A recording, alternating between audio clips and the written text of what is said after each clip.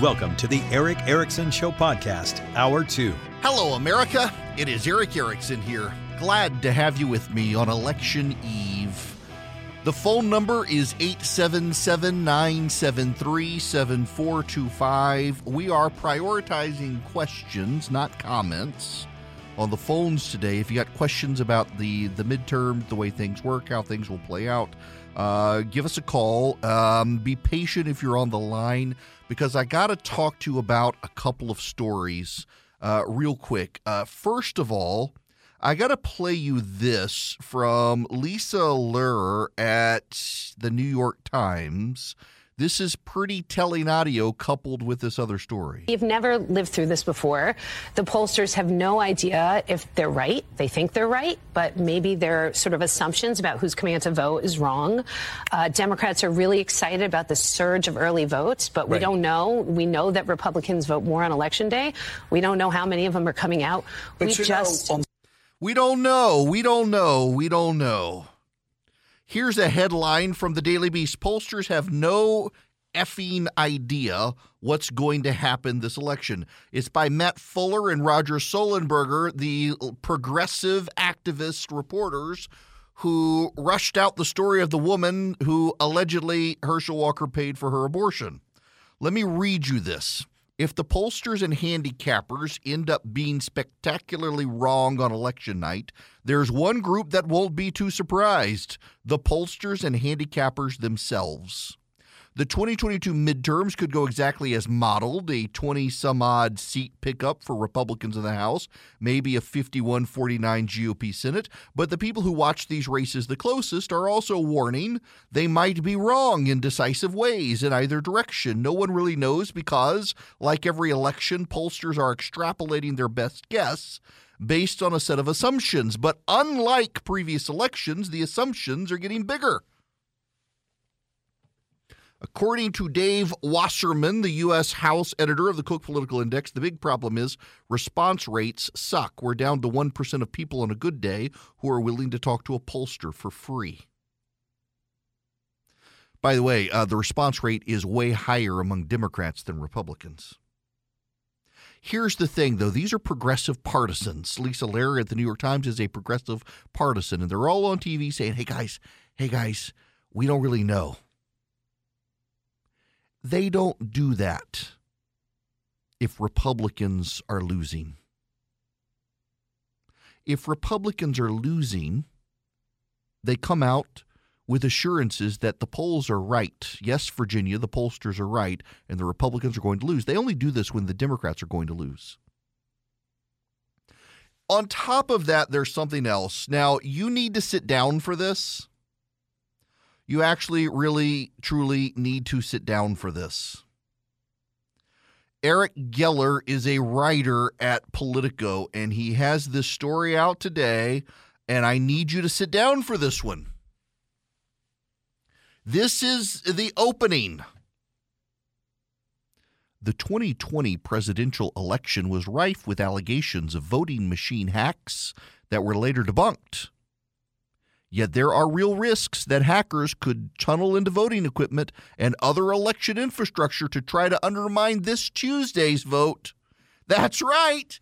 It was fraud and a conspiracy theory when you thought it was going to happen, but for Democrats, it's legitimate.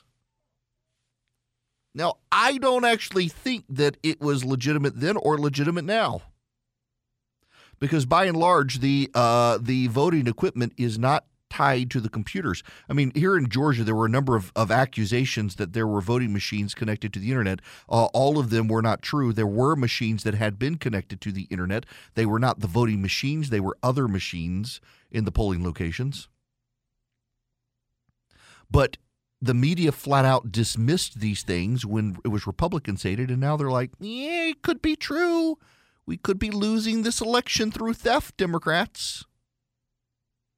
They're blaming Elon Musk. Elon Musk has started to get rid of blue checks, and the blue checks on Twitter are outraged. They feel like they're in a privileged position. They think that Elon Musk is going to help the Republicans with disinformation. By tomorrow evening, we're going to find out that black men are the new white supremacists in this country. Now, here's my point on all of this. These things don't happen if the Democrats are winning. In 2020, there's a guy named David Shore. David Shore went to college when he was like 13 years old. He's, by all accounts, a very, very bright data analyst. And he polls very well for the Democrats. He does great polling. He does great statistical work. He knows how to dive into research and read the trends. He worked for Barack Obama. In 2020, David Shore announced that Democrats needed to back away from the George Floyd riots, that defund the police was an issue that would kill them at the polls. Now, I need every single person listening to me right now to actually truly pay attention to me. You've got to pay attention to me right now. If you only listen to one thing that I say today, you must listen to this. David Shore lost his job in 2020.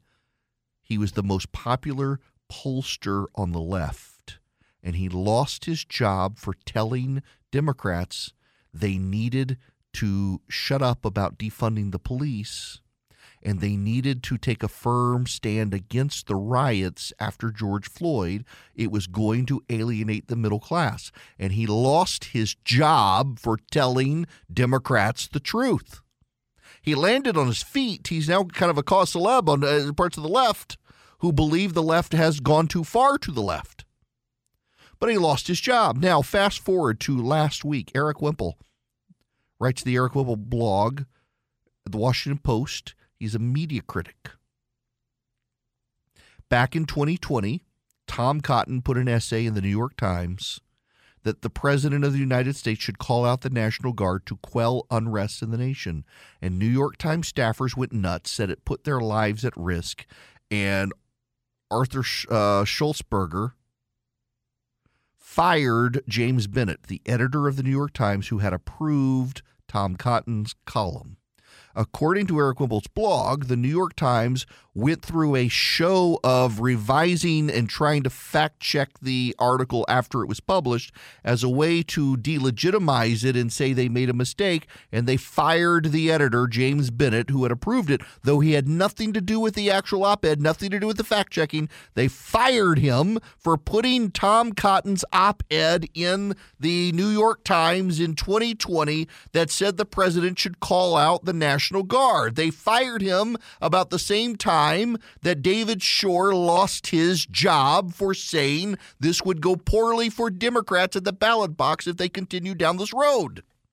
And Eric Wemple in his blog piece last week said for 2 years he kept his mouth shut because he was scared of what would happen to him if he spoke in defense of James Bennett, the New York Times editor who got fired.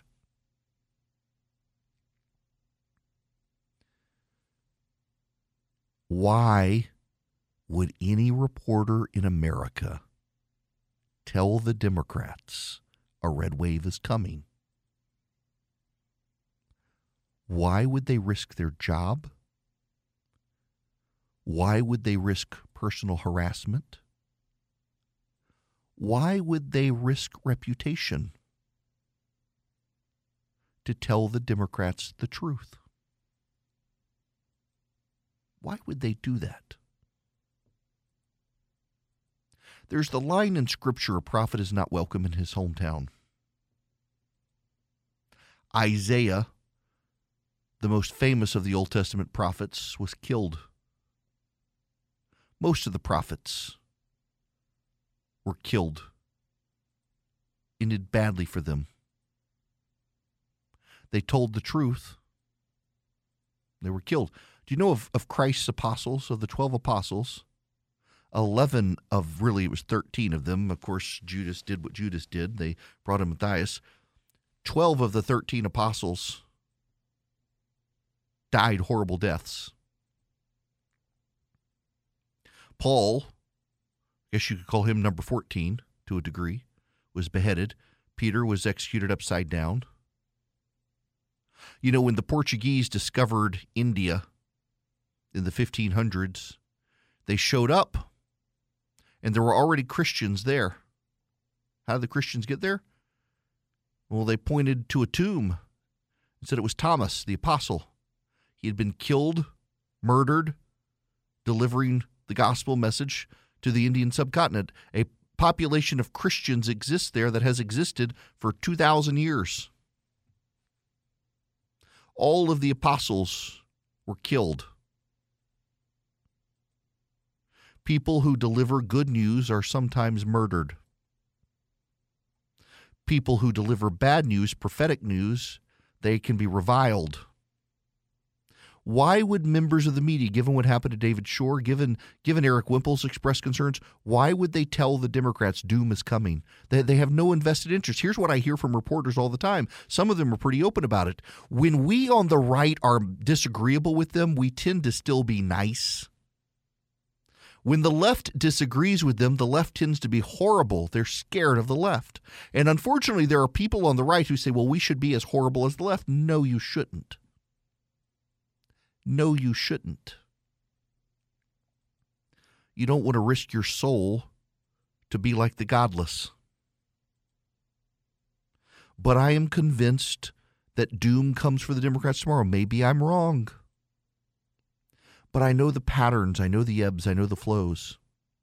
You don't get the New York Times going on CNN saying, well, the pollsters may be wrong. You don't get Roger Solenberger of the Daily Beast, a partisan progressive hack, writing, well, the pollsters don't really know what's going to happen tomorrow. You might as well go vote. You don't get those stories if the Republicans are going to be toast. You get those stories when they're too scared to tell their own side you're toast.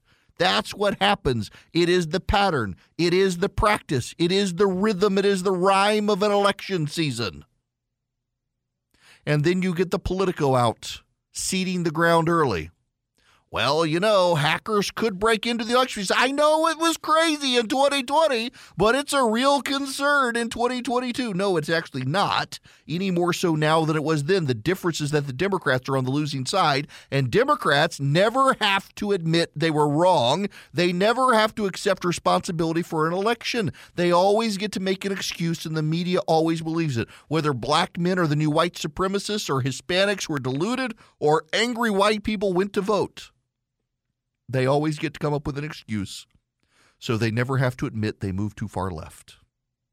877-973-7425 is the phone number. When I come back, I will take your questions about the election.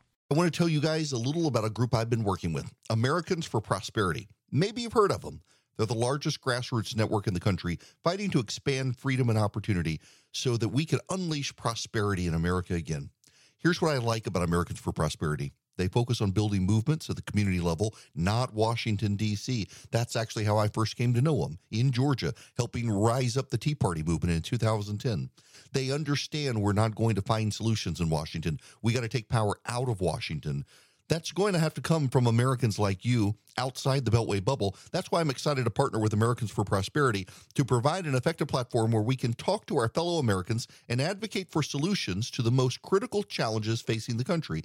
I encourage you to learn more about Americans for Prosperity by going to americansforprosperity.org/Eric. Hello there, it is Eric Erickson here, coast to coast. The phone number, 877-973-7425. This is the time for questions from callers. I will begin with Lewis. You're going to be up first today. Welcome. Eric, after the elections are over, we're still going to have to deal with China eventually. Yep. And coming down to Taiwan, and I'm just kind of wondering, are we too far out from 2024 to having some coherent leadership when it comes to dealing protecting Taiwan? You know, I actually think that it's one of the few areas the top Democrats and Republicans agree on is Taiwan. By the way, there's a news story that hasn't gotten much play here yet, but get ready. It's going to happen. Turns out a Canadian media investigation shows the Communist Party in China funded 19 candidates for office in Canada by funneling money through the Chinese embassy there. Big story developing up north of us, and this is probably happening globally. The Chinese, interestingly enough, are now visiting Saudi Arabia to lock in oil contracts for China. I don't know that Biden himself, given some of his administration ties, takes China as seriously as they should. I'm glad Trump did. I know DeSantis does too, Nikki Haley, Tom Cotton, although Tom Cotton announced he's not going to run for the presidency. We've got to take China seriously. We've got no choice. Tony, you're going to be up next. Welcome to the show, Tony. Yeah, I got a question for you. It's just been on my mind. What are we going to do about, we got a group of good Republicans that can run for president, and then we got Trump, the Trumpsters, and then the Republicans. How can we prevent the Democrats from taking advantage of a battle for them beating each other up for running for president? And, then whoever's going to get to be president, would they be able to choose a good vice president? I mean, this thing is not, we got so many good candidates. And how are we going to, how this going to be smooth? So here's the thing. I think there's a report out today that Donald Trump wants to announce as soon as today he's going to run for president again. He's feeling the blowback over his DeSantis remarks over the weekend, attacking DeSantis. I don't think he gets a pass. I think DeSantis runs anyway. I think other Republicans do as well. And I don't think Trump can get the Republican nomination in 2024 if someone like DeSantis gets in the race. What I think is going to happen, here's my theory of 2024, and I can be wrong, willing to be wrong, but this is my theory right now, subject to change. My theory is that Republicans more quickly than most gravitate towards a candidate, and the Democrats break apart into a massive 2024 primary. I don't think Joe Biden gets a pass in 2024, particularly if Republicans win the House and the Senate, and I think they do. And the reason is because they really believe Republicans are a threat to democracy, and under Joe Biden, the Republican control of Congress is restored, and their ability to confirm judges goes to zero. As a result, they become furious. And as a result, I think the voters, if the Republicans gravitate towards a non-Trump candidate, they go to the GOP.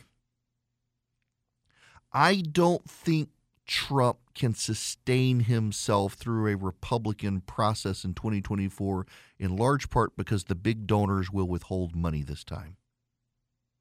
And Donald Trump is like Smaug the dragon from The Hobbit. He wants to lay on his gold. He doesn't want to spend his gold.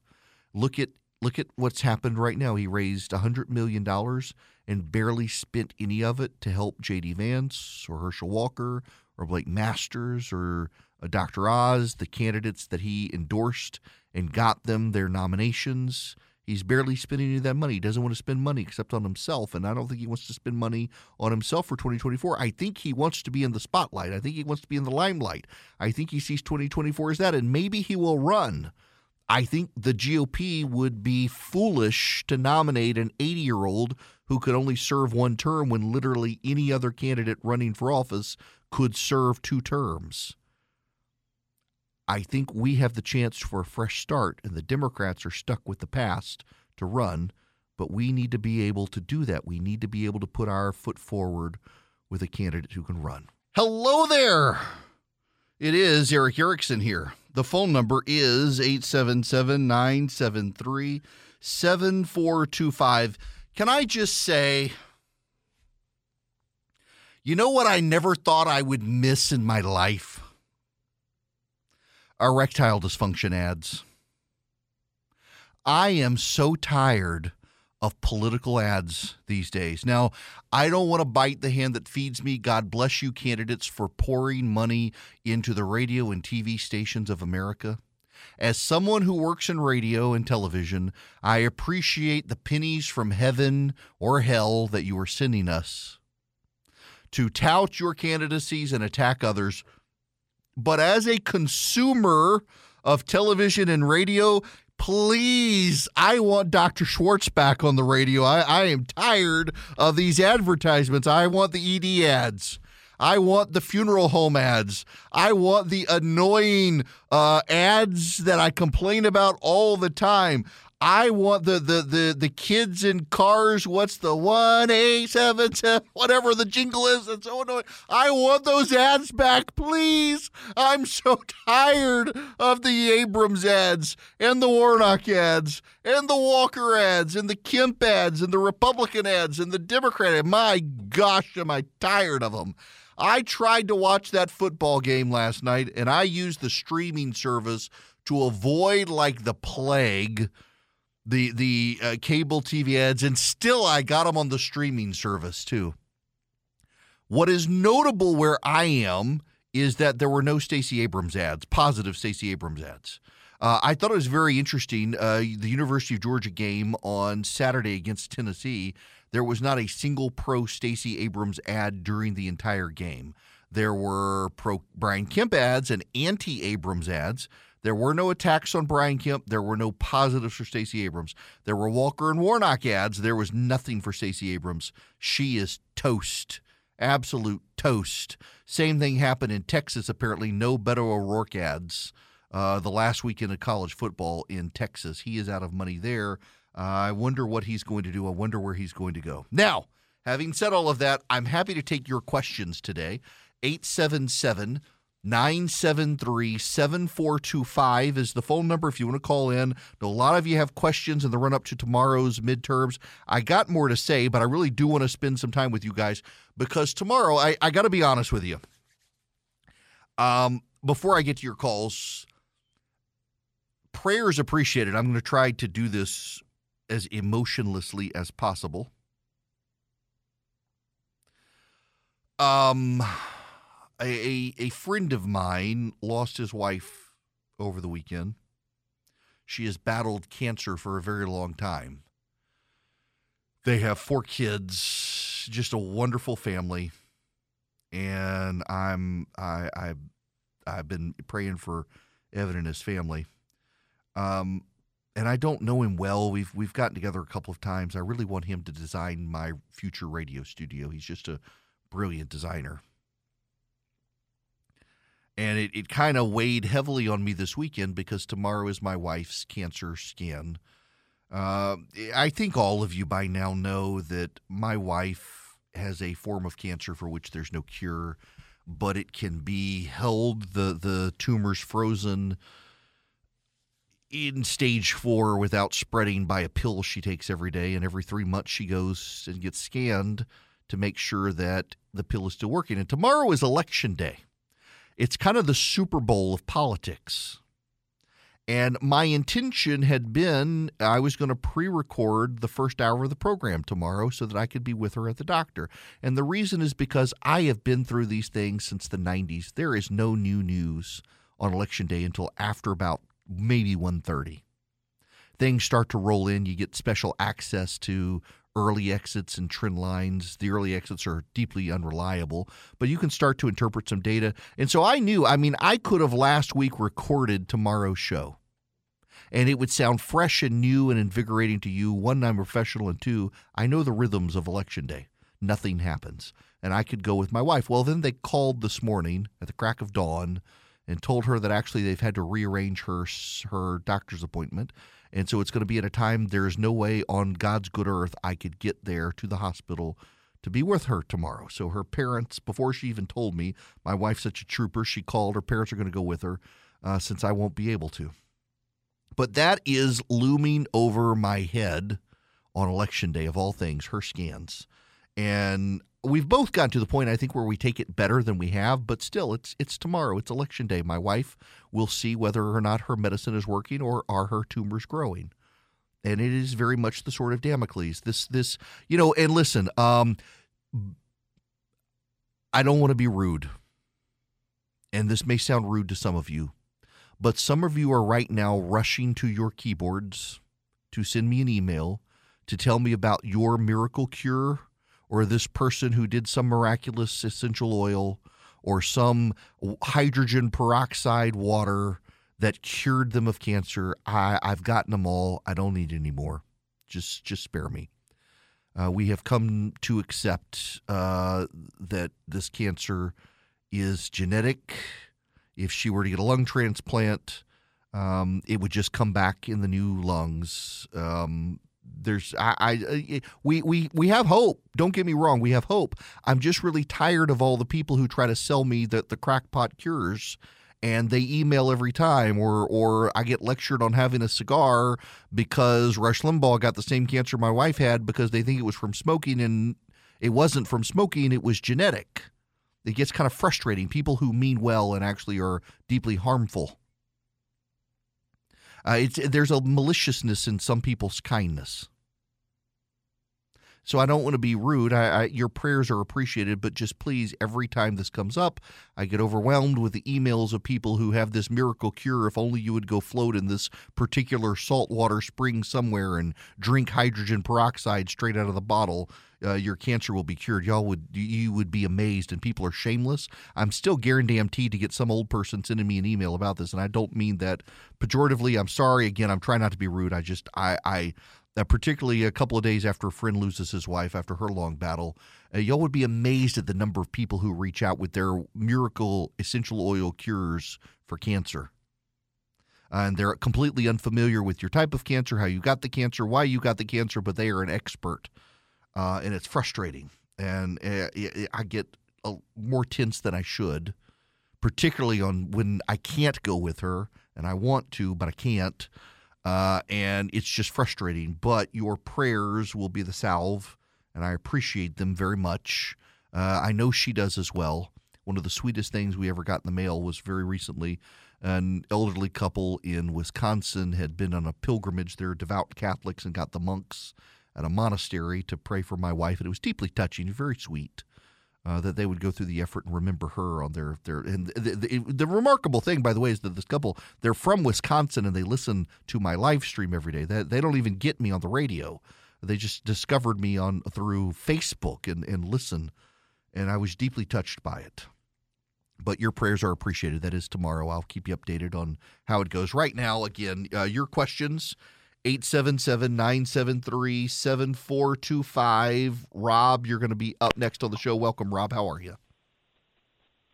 I'm well. How are you, Eric? Great. I live in Dunwoody, north of Atlanta. I know you have a national program, but this vote in Georgia is nationally centric. Oh, everybody's paying attention to it. Yeah. And here's my concern. First of all, let me tell you that I hope to meet you someday because I grew up in the oil business. My father was in the oil business, and we lived in Indonesia, Tripoli, Libya, when King Idris was still in power, and then moved around the world. But that's another story. But I'm worried about this Herschel Walker election in this respect. If he doesn't get 50%, then you know how it works, and your audience knows how it works in Georgia. Runoff. We got to go into a runoff election, and I'm just worried that this geriatric, neurotic, narcissistic Donald Trump is going to announce he's running for president, and that's going to suppress the Republican vote just like it did to elect Raphael Warnock to office. Now, let me just tell you this. I had my Trump signs in my front yard for his first election, his second election. I went and saw him when his airplane landed south of Macon. I went on my own at the last minute. Years ago. I'm a Trump supporter, but his time is over. It's over. And by the way, I collect antique cars.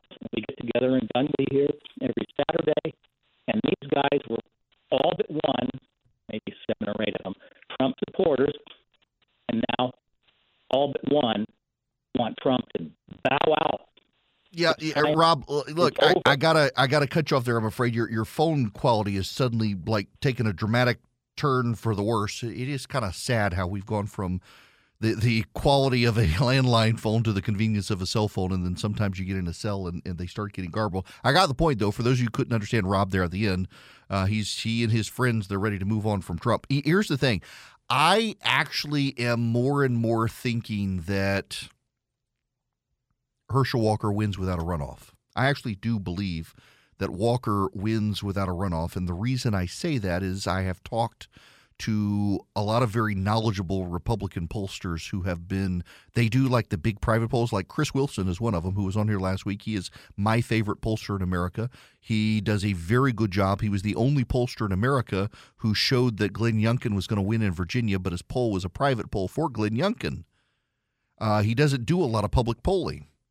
And he is convinced that the undecideds in Georgia after the first week of early voting broke decisively for the GOP and have never gone any other way. They just keep breaking harder and harder for the GOP, and the inflation numbers in Georgia helped a ton, and the good economic news from Brian Kemp's team helped solidify that vote, and that vote is going to carry Herschel Walker across the finish line. I will tell you, my understanding is the Walker campaign made the decision to go for broke and spend all their money to try to avoid a runoff.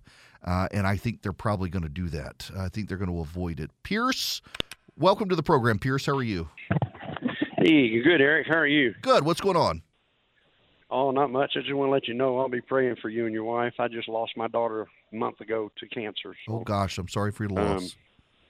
But I was thinking that with a red wave coming, this is my question is, wait until after the first of the year, someone in his cabinet, because I read it right, it has to be someone in the cabinet to invoke the 25th, and then it goes to Congress.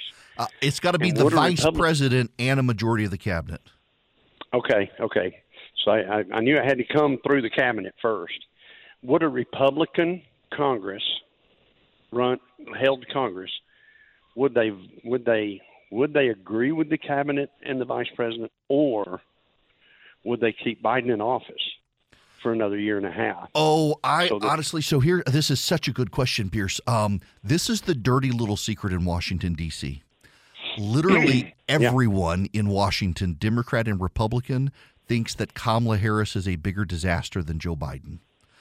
I think the GOP would gladly allow Kamala Harris to be president of the United States for the next year and a half and crash the remains of any sort of Democratic hopes for 2024. She would be just a deeply incompetent president. I mean, we think Biden is bad. Biden's bad because he's ancient of days and has trouble staying awake. Kamala Harris is bad because she won't put in the time to do the work and then blames everyone around her when she screws it up. And that's a malicious level of bad. It would be bad for the country for Harris to be president, but I think the GOP would be like, all right, let's let her do this. If the results are really bad tomorrow, maybe Joe Biden steps aside and just lets her have this disaster and crash the rest of his administration into the ground before we get a Republican president in 2024. It's the Biden-Harris administration is just disastrous. And the fact that they call it the Biden-Harris administration instead of just the Biden administration means they both own it. To go back to that George Will column last week, it's time for both of these people to be put out to pasture. Now, if you're a Republican, if you're a conservative, forget the GOP, forget the party, if you're a conservative, you want to get better at making your arguments, if you want to get that deep-seated well of knowledge that gives you the facts on your side and the figures on your side, you should consider joining Americans for Prosperity. Now, listen, in all honesty and candor, yes, this is a paid advertisement, but you should know I'm a fellow at AFP, and I'm doing this because I love them. I would give them the airtime for free, but they stepped up and they wanted to pay for an ad, and I'm like, heck yeah, would love to have you as a sponsor. Why do I like AFP? Because they're not just an abstract think tank in D.C. They actually go into the states and they try to make you a better person at what you do as a conservative activist. And I like that. They're not there to make you take their side on issues, but they are there to give you the data so that on those issues on which you agree with them, you are far more articulate and persuasive than people on the other side. They believe in free markets and free people. That's another reason I love AFP. That they haven't gone wobbly over the past few years where it seems like the conservative movement, what was up is now down and what was down is now up. AFP actually believes in free markets and free people. And you can join them by going to americansforprosperity.org/Eric. Americansforprosperity.org/ERICK. They will teach you how to be a great grassroots activist. They will give you the data and knowledge and depth of information you need to advocate for your issues. Americansforprosperity.org/Eric. There's probably a local chapter near you. I know there are great ones in Florida and Georgia, Ohio, around the country. They've got them. Americansforprosperity.org/Eric. This hour of the program brought to you by First Liberty Building and Loan, wherever you are nationwide. They can help you. If you're a business that wants to grow and you need a big loan, they're a big deal, and they make their own lending decisions. Reach out to them. FirstLibertyGA.com. Keith in Orlando. If you're listening, Keith at WDBO in Orlando, I got to say this for my entire national audience. That event on Friday was fantastic. And I have thought about that event and the people who showed up on Friday every day since. I had so much fun at WDBO doing a live lounge broadcast there. It was just a ton of fun. And I was deeply, deeply hesitant to want to do an event with a live studio audience, but they asked me to do it. They were kind enough to put me on noon to 3 at WDBO, and I said, you know what, let's go do this. And I went down there and I hung out in the morning with the ad team and the ad sales folks and some of the advertisers on the station, and then had that live audience for my broadcast. First of all, I'm a little jealous. The live lounge setup at WDBO compared to my flagship station, pretty incredible. How much it's a really nice venue, and we need to up it at our flagship. We're owned by the same company. But also, I got to say, the people who were there were just delightful. Every single listener who came just had was a gem and just delightful to be there. It was great hanging out with them afterwards. It was just a lot of fun to do. I thoroughly enjoyed that. So, Keith, thank you for pulling off just a fantastic, fantastic day on Friday. And then I did get to see my Uncle Leaf on Friday night and my Aunt Jan, which was great. And had a good time at the Corona Cigar place as well. The Corona Cigar, which I've ordered cigars from them. My goodness gracious, did they have a fancy store in downtown Orlando. Nonetheless, I got to move on now. I want you all to do something for me. Tomorrow night, turn on MSNBC, please. I know, but y'all, it's going to be glorious. Tomorrow night, the meltdown on MSNBC is going to happen. I know it's going to happen because of what I have to talk to you about when we come back. This is Joe Biden's pollster, John Anzalone. This is Joe Biden's pollster, John Anzalone. He says this could be a paradigm shift election. A paradigm shift election. This is me shaking up the show on the fly because I had something I was going to talk about, but I got to ditch it for this because this is really big news. When we come back, John Anzalone, Joe Biden's pollster, is talking about how this is going to be a paradigm shift election, or could be. You need to know what he means because it's really way more significant than the Democrats are really paying attention to, and it beckons a brave new world of American politics if Joe Biden's pollster is right. It also is a recognition of how badly the Democrats have it going forward in this country if Biden's pollster is right.